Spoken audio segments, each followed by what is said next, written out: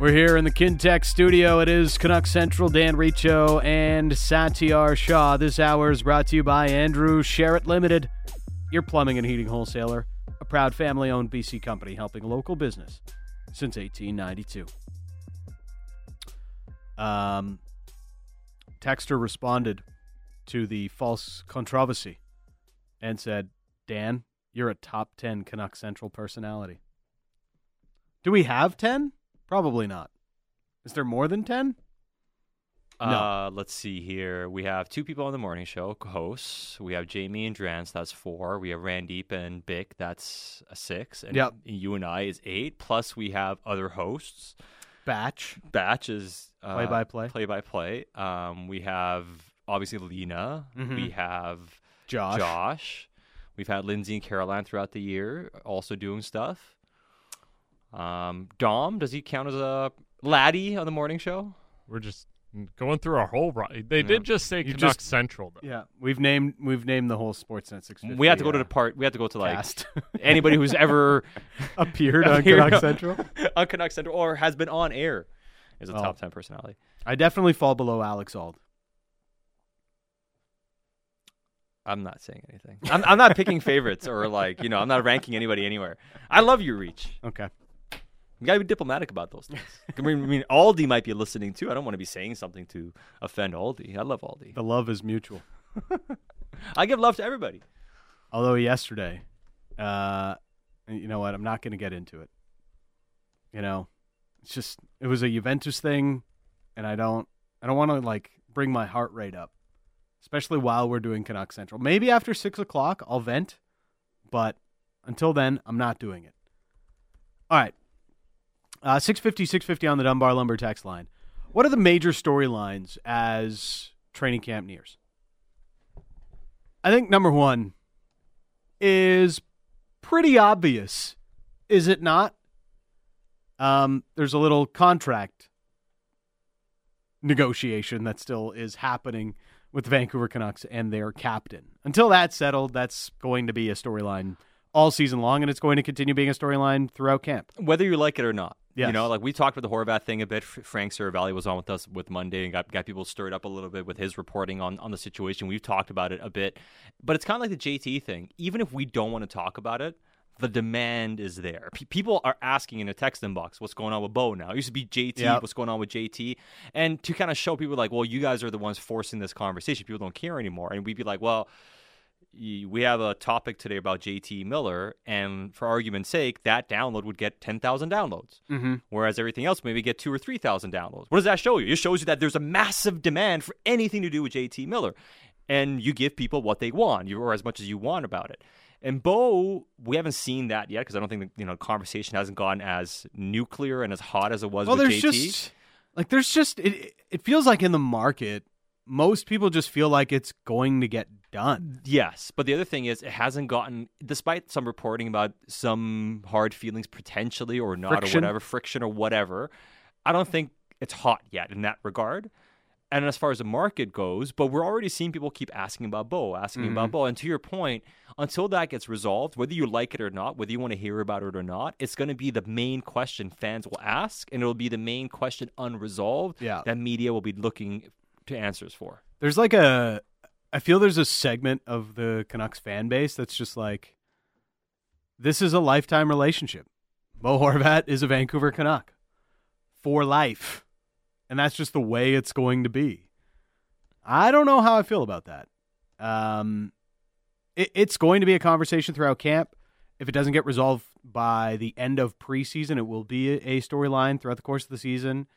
We know how fans are. Mm-hmm. It's the closer it gets to the trade deadline, the more pressure there will be on the situation, especially if the Canucks are in a playoff race as we expect them to be, right? That's ultimately where this really starts to get hot.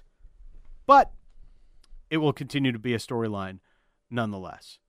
Beyond that, beyond the Horvat contract, on the ice, what are some things that we are really looking for here in camp What are the things that we will start to look through when preseason games begin? What are the storylines we care about? So the one that's been talked about the most is the Bo Horvat one. Yeah. The one that's been talked about the second most, and it's not Vasily Podkolzin. It's Quinn Hughes on the right side. That's really dominated the past couple of weeks. Quinn Hughes right side, Quinn Hughes. And I think you and I are kind of on the same page about this. Long term, it makes sense perhaps, and if it can work out, it gives the Canucks an option on the right side, makes it easier to fill out your team and all that sort of stuff. But even if he plays the right side this year, it creates some sort of problems for the rest of your team, right? You don't have the perfect mix to begin with. So how much of that storyline is a storyline that gets talked about, and how much of that is something that we're actually going to see come to fruition after they test it out? It's I think it's going to come down to Quinn Hughes and his comfort level playing the position. Look, at the end of the day, we know how good Quinn can be playing with Luke Schenn. I imagine, that would be the fallback if it doesn't work with OEL. Oliver, OEL talked about it today. Everybody in the league would want to play with Quinn Hughes. Yes. Of course, I would be happy to do this. He's going to score some points, more points, if this does work out. You know what I was thinking about today, Sat? Who benefits the most from playing with Quinn Hughes? Oliver Ekman-Larsson? Right. If OEL gets to play with Quinn Hughes, that should benefit him quite a bit. It should inflate his offensive numbers. How much does the team benefit from that? Not just in a, hey, look, this guy's producing more and it's helping us on ice, it's helping us get results, but I don't think, we've talked about it since, last winter, that this is, the OEL contract is probably one the new management would eventually like to get out of somehow, some way. If he plays better, it helps his value. But the other question is, would he even waive his no trade clause and go anywhere? And which is the other part about it, anyways. Ultimately, that's the biggest stumbling block in any sort of OEL rumor. And I don't know if you just want to, you're just trying to elevate him and trade him. I don't think that's the ultimate goal, but it could be a nice benefit in terms of he plays a lot better. I'm just not sure if Quinn playing the right side makes them a better team this year. Right. The only way it does is if Jack Rathbone is ready, and not just ready to play, but play a significant role. And then you're like, all right, Jack Rathbone's playing 20 minutes a game, 19 minutes a game, and he can play with, Schenn or whoever that is, and then we can massage the minutes between the second and the third pair, but we feel like we have a bond. We have another top four guy in Rathbone. Who's your other top four guy that you can lean on that next pairing? You don't have one right now. You don't. You have Myers, who you hope he maintains his gains that he made last year, but you don't have another top four guy. You're basically crossing your fingers and saying we hope Travis Dermott or Jack Rathbone figures it out. Or you put Danny DeKeyser in that situation and say but that's asking him to play. He played 20 minutes last year and he struggled. He was good on the PK. Yeah, he played with Moritz Seider as well, and he still struggled at evens. Now he's had injuries and all that sort of stuff. But if he makes a team, he's going to be a depth option. If he makes a team and plays in your top four on a PTO. Well, as much as you can spin that as a positive story for Danny DeKeyser and a good story, that's a massive indictment on your team that a guy on a PTO is beating out, half your defense playing your top four. So, okay, what's best case scenario? Quinn works on the right side. What does it mean for the team? Does it give you a Boston Bruins vibe where you could potentially have one dominant line and that just settles the rest of your lineup to be able to have success? I guess maybe the Dallas Stars are the ultimate one-line team, but the Canucks have a lot more depth than the Dallas Stars do. Even last year's version of the Dallas Stars, I would say the Canucks have more depth than that. Yeah, but even the Stars on the back end, they had Klingberg and Heiskanen on two different pairs, and that allowed their top four to at least have anchors that carried things, for them. And plus Heiskanen, Lindell and Suter, and so overall, at least my question is, who's going to be your anchor for your second pair? Yeah. And I don't know if Myers can be that alongside Rathbone or Dermott. So that's why ultimately... And you can't really realistically play or go into the season and be like, we're going to play Quinn Hughes and OEL 25 minutes a night, and that's going to be the way we win hockey games. I'm all for testing it. I think, again, there's benefits long-term, and maybe it works out. It's good to have the option and all those sort of things. I'm fading the notion, though, Dan, that we see Quinn Hughes essentially play most of the season on the right side, or even starting the season playing the right side. So, okay, Hughes' right side is a major storyline. I'm curious about the Russians. Mm-hmm. There's a lot of them this year. Yeah, 3 of them. And all have really interesting spots in the lineup. Yeah. Podkolzin, I didn't mean to pour cold water on the Podkolzin hype to say that he's going to be a bust of a player. It's just... No, you said he's going to go back to the KHL. Oh, I did not. Can we, not do that? Where we're, Sat is now the one spreading fake news and false controversy. Falsehoods. Yeah, Dan said he should go back to the KHL. No, I didn't. MHL even. I said nothing of the sort. Mark Messier was right. Dan's getting it today. Actually, what I said is Podkolzin's not an NHL player. I did not say that. Clip it. It's mostly the thing about it is, how realistic are you about what he can produce? Yeah. Bottom line, what's his floor, and can we realistically expect him to play a high-end two-way game from the wing, which we don't see many wingers play at all, and certainly not guys that are 20 years old. So be realistic about it. But the Russians, Kuzmenko is such an incredible wild card, and the Canucks made a pretty expensive bet that Ilya Mikheyev is not only going to continue being a 20-goal scorer in this league, but has maybe a little bit more than what he showed last year in Toronto. Yeah, I mean, all 3 players are coming into this season flashing some top 6 upside. Yeah. And that gives the team a chance to have 3 lines when we talk about that. And the main reason why the Canucks are able to aggressively plan for having 3 centers down the middle for Pettersson, Miller, and Horvat is because they feel like they have all that firepower on the wings. The question to your point is, which one is really going to click? Are all 3 going to click? Who's going to struggle a little bit? And not every player is going to ascend at the same rate. Not every player who's new is going to come in and hit it out of the park. I have the least confidence in Kuzmenko. We just don't know, because that's the guy we have the least amount of information on. Yeah. It's as simple as that. And there's always an adjustment period that you have to bake in. So I think you have to, be measured in your expectations for him. But all 3 players... Even, when players were asked about it today, when the coach was asked about it today, it's like, yeah, we see a ton of skill there, but, let's see what it looks like. Let's see what it looks like. Yeah. The pace of the game is way different here, so we still have to see what it looks like. Absolutely. And even Miller mentioned that about, we'll see him in preseason, what that's going to be like for him and all that stuff.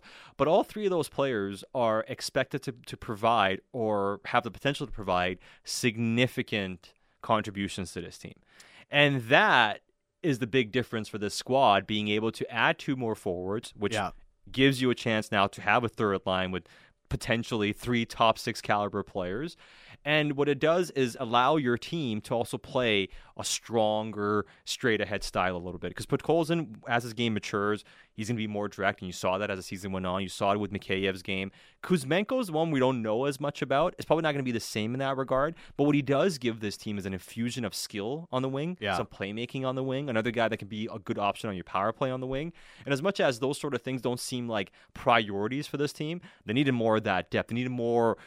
when teams come at you in waves? Because they have players that can come at you in waves. And now, with the addition of those 2 specific Russian players, and if Kuzmenko can be good, I think those are the guys that are really going to make the difference as far as how this team plays up front.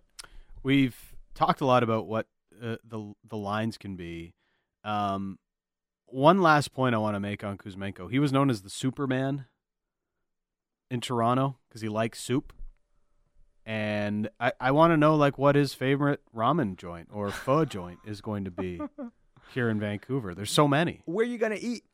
I want to know where you get your soup, Ilya. But that's definitely a sidebar type of note for somebody like myself who just really likes a good ramen noodle soup in the middle of winter. In the middle of rain season. Like, ramen. Rain season means I like a nice warm soup. All right. So when it comes down to the lines of the team, there's so many different iterations that it could look like.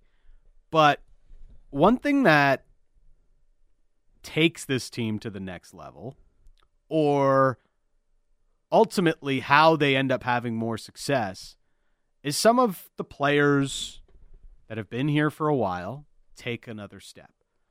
And Miller had a really interesting comment today. Was kind of like, it almost felt like a throwaway, but it wasn't a throwaway for me, where he said, the young guys aren't young anymore. Mm-hmm. And when I hear that, and I feel like Miller has kind of played the dad role, and he's really living it with the glasses now. Yeah. It's just like he's taken on that role. Like I'm team dad now. I got paid. I'm wearing my glasses around the rink. I don't care anymore. I'm the mature one. Yes. I did have a friend actually who used to wear glasses with no lenses because he felt people treated him like he was like differently. He felt like he had more like authority. People thought I was smarter because I wore glasses. I'm like, no, that's just this is definitely placebo effect here. It's just vain. Yeah. But Miller has been that guy that's, especially for the last 12 months, he's remained confident. Last year when things were really down in the dumps, he tried to be the one that picked everybody up by the bootstraps and was like, hey, we can still figure this out. We still got some time. But it's true. The young guys aren't young anymore. Pettersson, Besser, these guys are...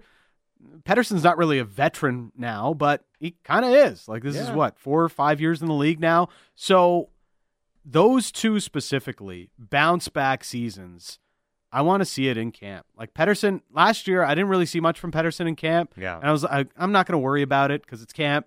But I do want to see something this year. I want Pettersson to give me confidence he's going to have the year I think he can have.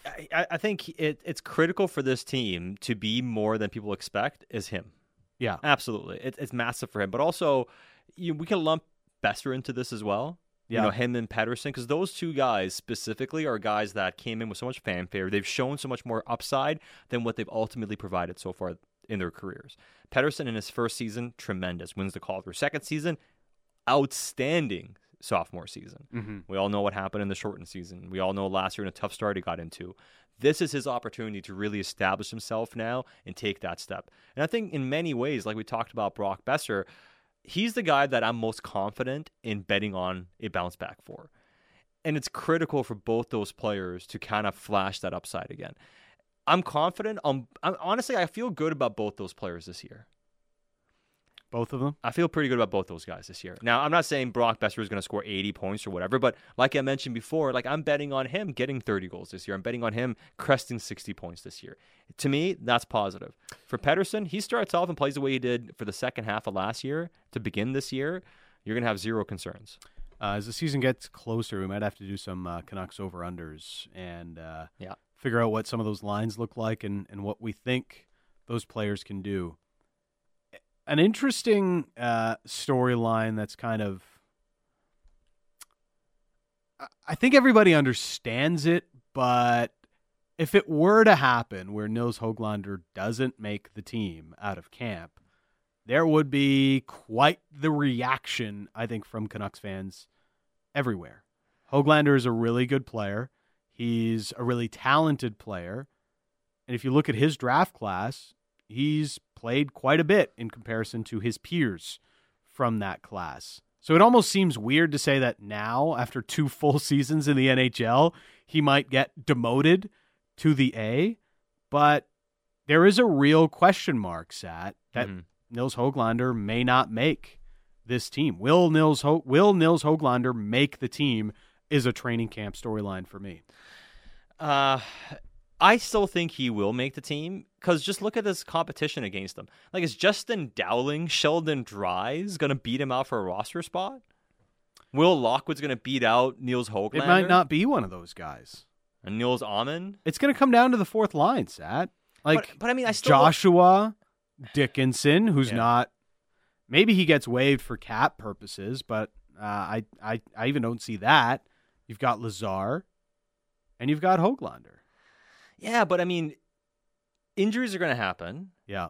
Höglander goes down to the AHL. He's going to be by far the best player on that team, the best forward on that team. Yeah. The way he's going to play, he's going to be the first guy that's going to be recalled anyways. Mm-hmm. Even if he doesn't start, game 1 in the starting lineup, or he's not, one of the top 12 forwards, I just don't see anybody beating him out of the roster.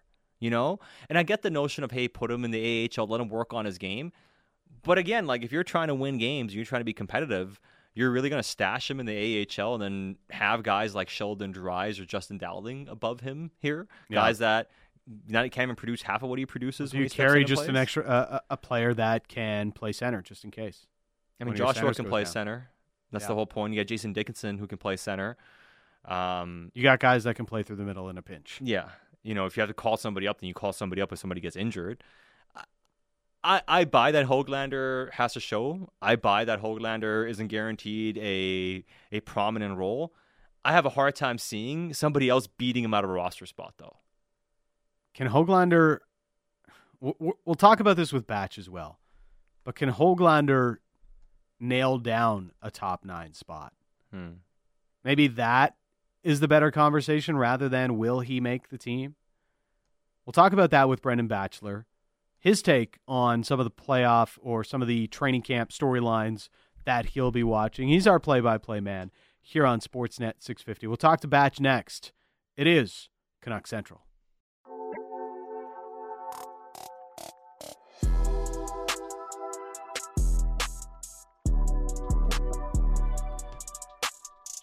Canuck Central coming to you from the Kintec studio. Kintec Footwear and Orthotics, Canada's favorite orthotics provider, supported by over 1,500 5-star, 5-star, 5-star, 5-star, 5-star Google reviews. Find your perfect fit at kintec.net. Was that 5 or 6? And sometimes I lose count midway through, and I'm like, I thought it may be 4, actually. Oh, really? Yeah. I don't know if you got 6. I think you were on. I think you were on it. Yeah. If anything, you may have been one short. All right. Unlike Thatcher Demko, you're in the top 5. But still coming up short, as usual. This hour is brought to you by Andrew Sherritt Limited, your plumbing and heating wholesaler, a proud family-owned BC company, helping local business since 1892. Let's bring in our next guest, play-by-play man, Brendan Batchelor. What's happening, Batch? Not too much. I always love a good Booker T homage. Yes. So very glad to hear that off the top. How's it going, guys? It's training camp eve here. Did you do the bike test today or no? I did not. I went and walked the Coquitlam Crunch afterwards, if that counts, but I did not partake in the fitness testing.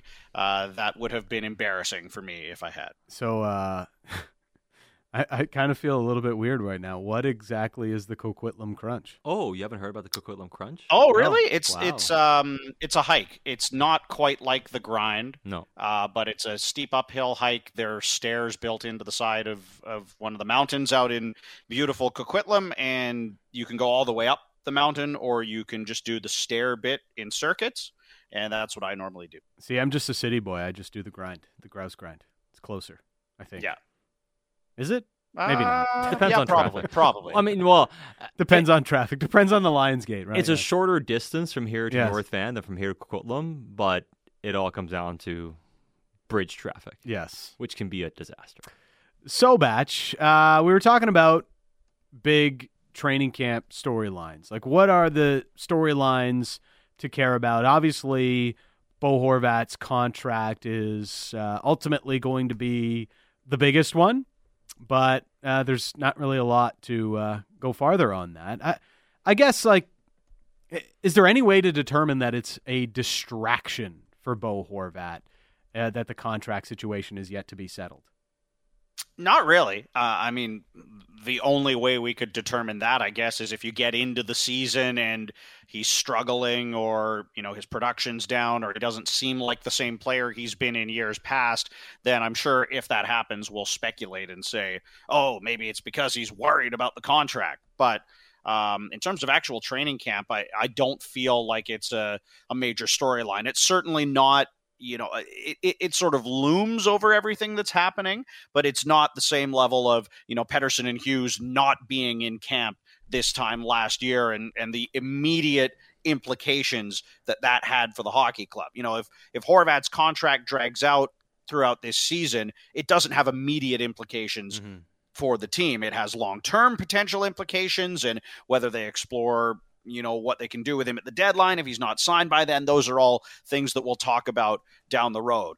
But, you know, for the first time in a number of years, this feels like a training camp where the focus is, maybe not 100% on hockey, but 95%, I guess we could say. And that's refreshing with the number of restricted free agents they've had that haven't been in camp over the last few years. Or, I feel like Travis Green going into the final year of his deal without a contract was a much bigger storyline than maybe it is with Bruce Boudreau at this point. Although if the team gets out to a slow start, that certainly could change too. But I'm excited more for what we're going to see on the ice in Whistler tomorrow, as opposed to some of the off-ice stuff that, let's be honest, this offseason has felt really long. Yeah. We've discussed a lot of this stuff to death, and it's time to actually talk about hockey. I'm there with you, and so one of the things that Reach and I've been really focusing on today has been some of the comments from Bruce Boudreau about Miller and Besser being on the same line, starting out Garland on the left wing most likely, and talking about keeping his lines intact for games and throughout the preseason. So, let's stick with Bo for a minute. I think the big question that I'm wondering, obviously, beside the contract, is who's playing with Bo Horvat? Like, who's playing with Bo Horvat this upcoming season? Because they have a lot of options, and I'm not sure where they're going to go quite yet. Yeah, trying to figure out the lines right now, it's like a puzzle where, he said Garland's going to start on the left. He said Kuzmenko's going to start on the left. You expect Pearson would start on the left. We know the three guys are going to go down the middle in Horvat and Miller and Pettersson, and Besser may end up, as you alluded to with Miller. So it's kind of trying to fill in those blanks and understand what Boudreau might be thinking. And I'm not exactly sure, right? Could they put Pearson back with Horvat? Could they put Pearson with Miller and Besser? They had a lot of success in the past together. Garland, if he's going to play the left side, what sort of a role do they see him fitting in with? Like, is he going to play the left side with Pettersson? Where's Mikheyev going to slot in?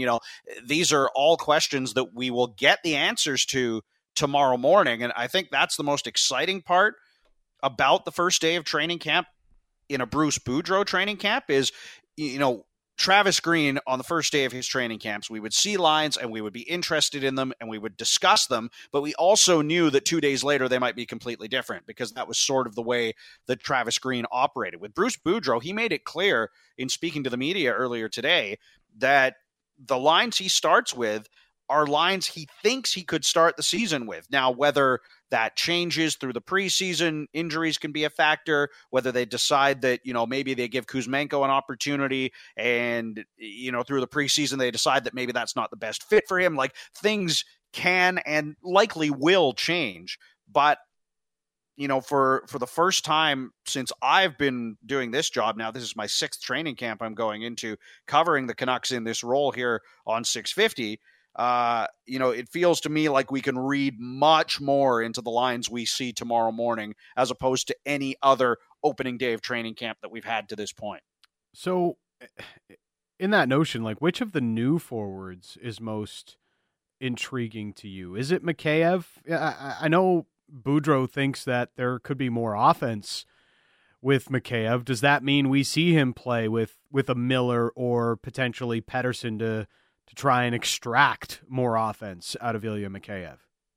Yeah, it wouldn't surprise me if that's what they think he can do, that you put him on one of those two lines. So if we assume that Mikheyev's going to play the right side based on, penciling in who's going to be on the left, then you would say that, does Besser go with Miller and Mikheyev go with Pettersson, or is it vice versa? And if you have, Mikheyev with Pettersson, where does Podkolzin fit into this conversation too? Is he going to play the left? Is he going to play the right? How far does that bump Pearson down the lineup if they do put Podkolzin on the left wing? So it's kind of a domino effect where if you have one guy in one spot, it's going to affect who else slots in elsewhere. But in terms of Mikheyev, I'm really excited to see where they think he'll fit, because he brings a speed element that this club has not had in recent years.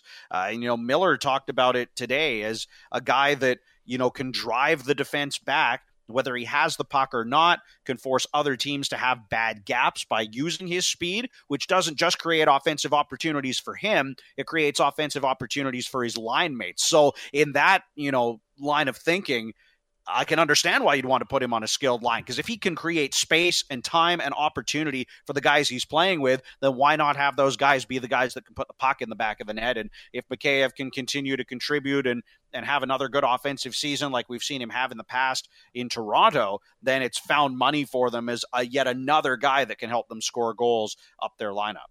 Yeah, and I'm actually pretty optimistic about how this forward group is going to look this upcoming season. The only question, I think the biggest question about the forward group as a whole, outside of who's playing with who, is Nils Höglander going to be on this team after training camp? And for a guy who's played over 100 games in NHL, I think part of that question is a bit weird. Like, I get, they want it to be better. I understand that there is some upside potentially to having to play in the AHL and work on his game and cover up some things that he may have not covered up the past couple of years. But I have a hard time, and I mentioned this in the last segment, Batch, I have a hard time seeing him being beat out of a roster spot. And I'm not meaning any disrespect. I just don't know if Justin Dowling, Sheldon Dries, or even guys like Will Lockwood are going to step up in this training camp and beat out Nils Höglander for a roster spot. No, and I guess it'll sort of depend on how many forwards they're going to carry or defensemen they're going to carry in terms of where some of these decisions go. But I'd like to see them give Höglander an opportunity to earn a spot to play in a significant part of the lineup, because we know that offense is there. We've seen it. And last season didn't go the way he or anyone else would have wanted. And, of course, injury issues impacted that too. But, to take a guy that can produce offense for you, that has shown he can produce offense at the NHL level, and either have him out of the lineup or in the American Hockey League to start the season, when, the clear tone out of the media availability today was, we've got to make the playoffs. We've got to win now. This isn't about development anymore. This is about succeeding as a group this year with the pieces we've got. Nils Höglander makes you better, you would think, at least offensively. I know there are questions around his 200-foot game and his ability to read the play defensively, and that's something that's kind of been a critique of him ever since he's come into the NHL. But if he's a guy that can help you put pucks in the back of the net, you need as many of those guys in your lineup as you can. And I know the forward group is deeper, and Boudreau may have specific ideas for roles he wants guys to play, so you may not want a Höglander playing on your fourth line if you've got Curtis Lazar's in now. Dakota Joshua is a player that they clearly want to give an opportunity to. What's going to happen with Jason Dickinson? There are lots of questions down the lineup, but as much as we've sort of talked about some of these other lineup conversations and who's going to play with who, I think we'll get a really good idea of where they see Nils Höglander fitting in based on who his line mates are tomorrow, because Boudreau kind of alluded to this today that, we could see 4 lines that, he could expect to be NHL lines on day one of training camp. But if Höglander's not on one of those 4 lines, then that's a message being sent to him that he has to earn his opportunity here. He has to come in and take a job from someone else. And that's the other good part of this too, is internal competition for spots in the top 9. The Jim Benning over the last few years and really that whole era, they talked about wanting to have 3 scoring lines. This is the first time for me that the Canucks actually have the forward depth where you could see them, having 3 lines that can score. And the question is, can Nils Höglander find a spot on one of those 3 lines, or does he have to try and make it on the 4th line, or potentially, come from out of the lineup and try to get in that way? Or could it be the best for his development to start in the AHL? These are all things that, this group will have been weighing, the management group and the coaching staff. But at the end of the day, you've got to come in and show your best at training camp. And if you do well, you're going to play in the NHL. And that, to me, has to be the mentality that Nils Höglander has to take. Well, if Höglander is to win a spot in the top 9, it probably comes at the expense of Andrei Kuzmenko, right? Because that's just the player we don't know enough about yet to really be confident that he can hold down that sort of spot in the NHL.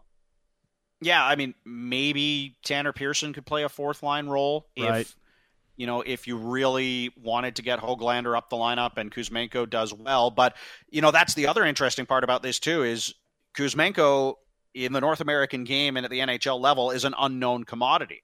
So, he could come in and he could be tremendous and he could be a huge part of what they do this year, or he could struggle to transition to the NHL game. He could be a guy that's in and out of the lineup or playing further down the lineup than people might hope or expect, depending on how things go for him early. The one thing that's clear is they're going to give him opportunity too, because I think Boudreau spoke today about wanting to understand what kind of a player he is, what might he be able to do. So they're going to give him a chance, probably on a pretty good line, at least to start. And if I'm not mistaken, I believe at some point in the last few weeks, Boudreau has also been quoted as saying that they want to play him in every preseason game. So, that to me says that that's a player that they need to learn as much as they possibly can about before the games start mattering for real in mid-October, so they can get a gauge of, is he ready? Is he going to be capable at the NHL level? Can he help us offensively in this style of game? Or is it going to take him a little bit of time? Do we need to bring him along a little bit more slowly rather than dropping him into the deep end of having a big role? But, one thing that seems to be clear is that we're going to see a lot of Andrei Kuzmenko over the next few weeks, both through training camp and then in preseason games. And, based on how he does, I'm sure that's going to impact where he fits in the lineup greatly. And again, it's a trickle-down effect where if Kuzmenko comes in is really good, then it makes it that much harder for Höglander to crack the top 9. Conversely, if Kuzmenko struggles, then maybe there's an opportunity to be taken for a player like Höglander or someone else that wants to come in and try and earn a roster spot at training camp.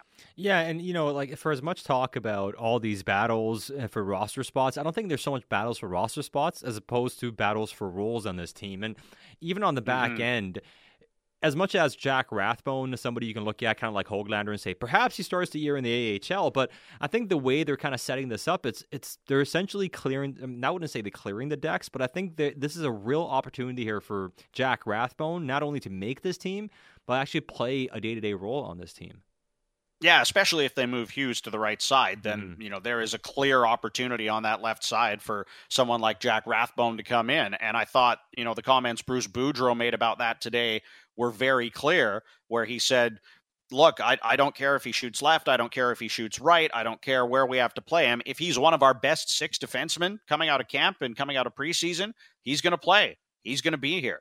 And, for a guy like Rathbone, who has some limited NHL experience, got a good year under his belt last year in Abbotsford, that is the exact message I want to be hearing from the head coach of the team I'm trying to make is if I come in and show that I belong, I'm going to get that opportunity. And, it's hard to argue with Boudreau's thinking there where, I can understand, and certainly there are a lot of coaches in the NHL that worry about playing guys on their offside and how that will factor into the way they're able to impact the game. The one thing we know about Quinn Hughes is you could play him at center ice. You could play him in net, and he would find a way to impact the game. He's that much of a difference maker for this club. So I'm not so worried about moving him to the offside. And if that allows you an opportunity to get a player like Jack Rathbone into your lineup, if you feel like he is a player that can make a difference, whereas it might be harder for you to do that if you kept Hughes on the left side, then I'm all for finding a way to get your best 6 guys on the back end in the lineup, because goodness knows defense has been the issue for this team. Transitioning the puck has been an issue for this team. And if Jack Rathbone is a guy that can help this club defend less and transition up the ice more, then he needs to be in the lineup. What? We talked a little bit about Garland on the left side, but why do you think Boudreau thinks Garland's best fit might be on the left side? Well, he played there a bit towards the end of the season last year, and Boudreau sort of indicated that he liked him in that role, thought he did a pretty good job. Garland, to me, is a guy, though, that can play anywhere. Like, I thought in terms of his level of effectiveness, he was effective on the left, he was effective on the right, when they used him in those different roles.